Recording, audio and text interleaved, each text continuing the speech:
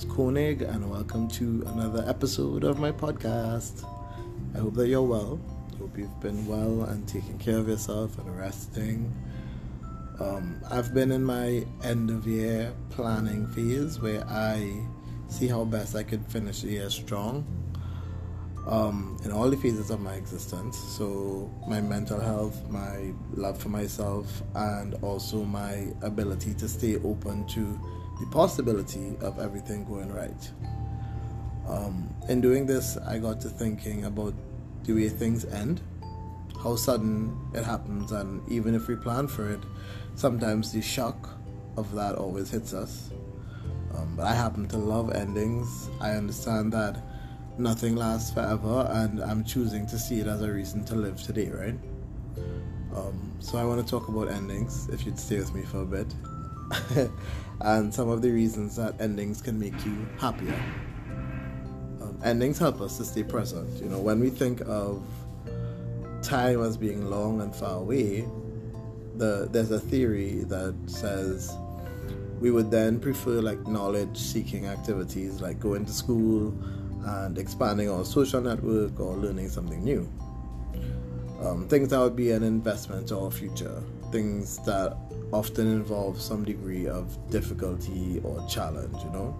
But when we perceive time as short and limited, in other words, when we see endings as being closer, we tend to prefer activities that feel good or meaningful in the now, like, you know, hanging out with our friends, or, you know, having your favorite food when you want it. You know, it doesn't matter how old you are, when you perceive time as finite, you will attach greater importance to finding emotional meaning and satisfaction from your life. So it would then mean that it's possible that endings drive us toward the very things that will make us happier right now, which I think is nice. And endings can also help us to let go of the past and focus on our goals now. So I want to share something that I read. It was a series of experiments where young people imagined having little time left to live. They became less vulnerable to the sunk cost fallacy.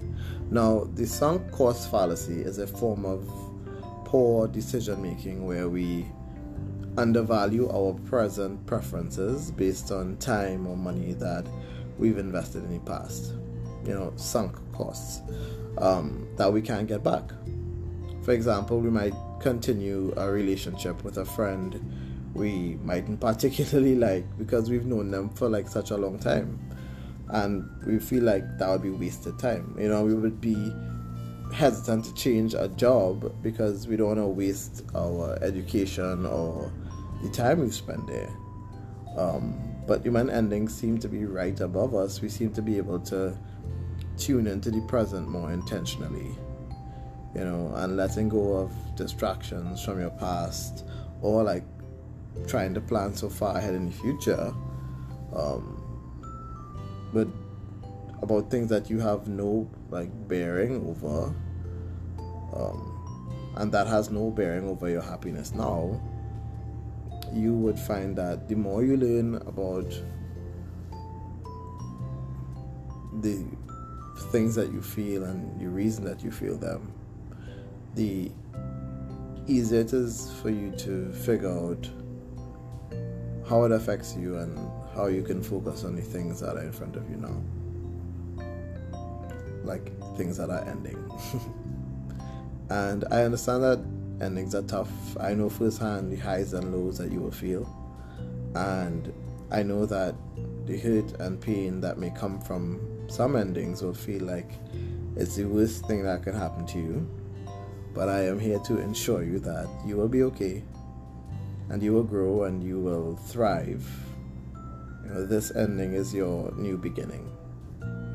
Like today, it's an ice cream day for sure.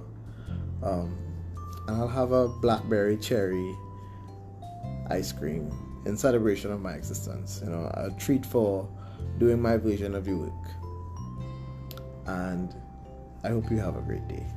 And remember that I love you, and it's okay to be exactly where you are right now. And I'm sorry if you are, feeling like your best is not enough, but just keep showing up. Take care.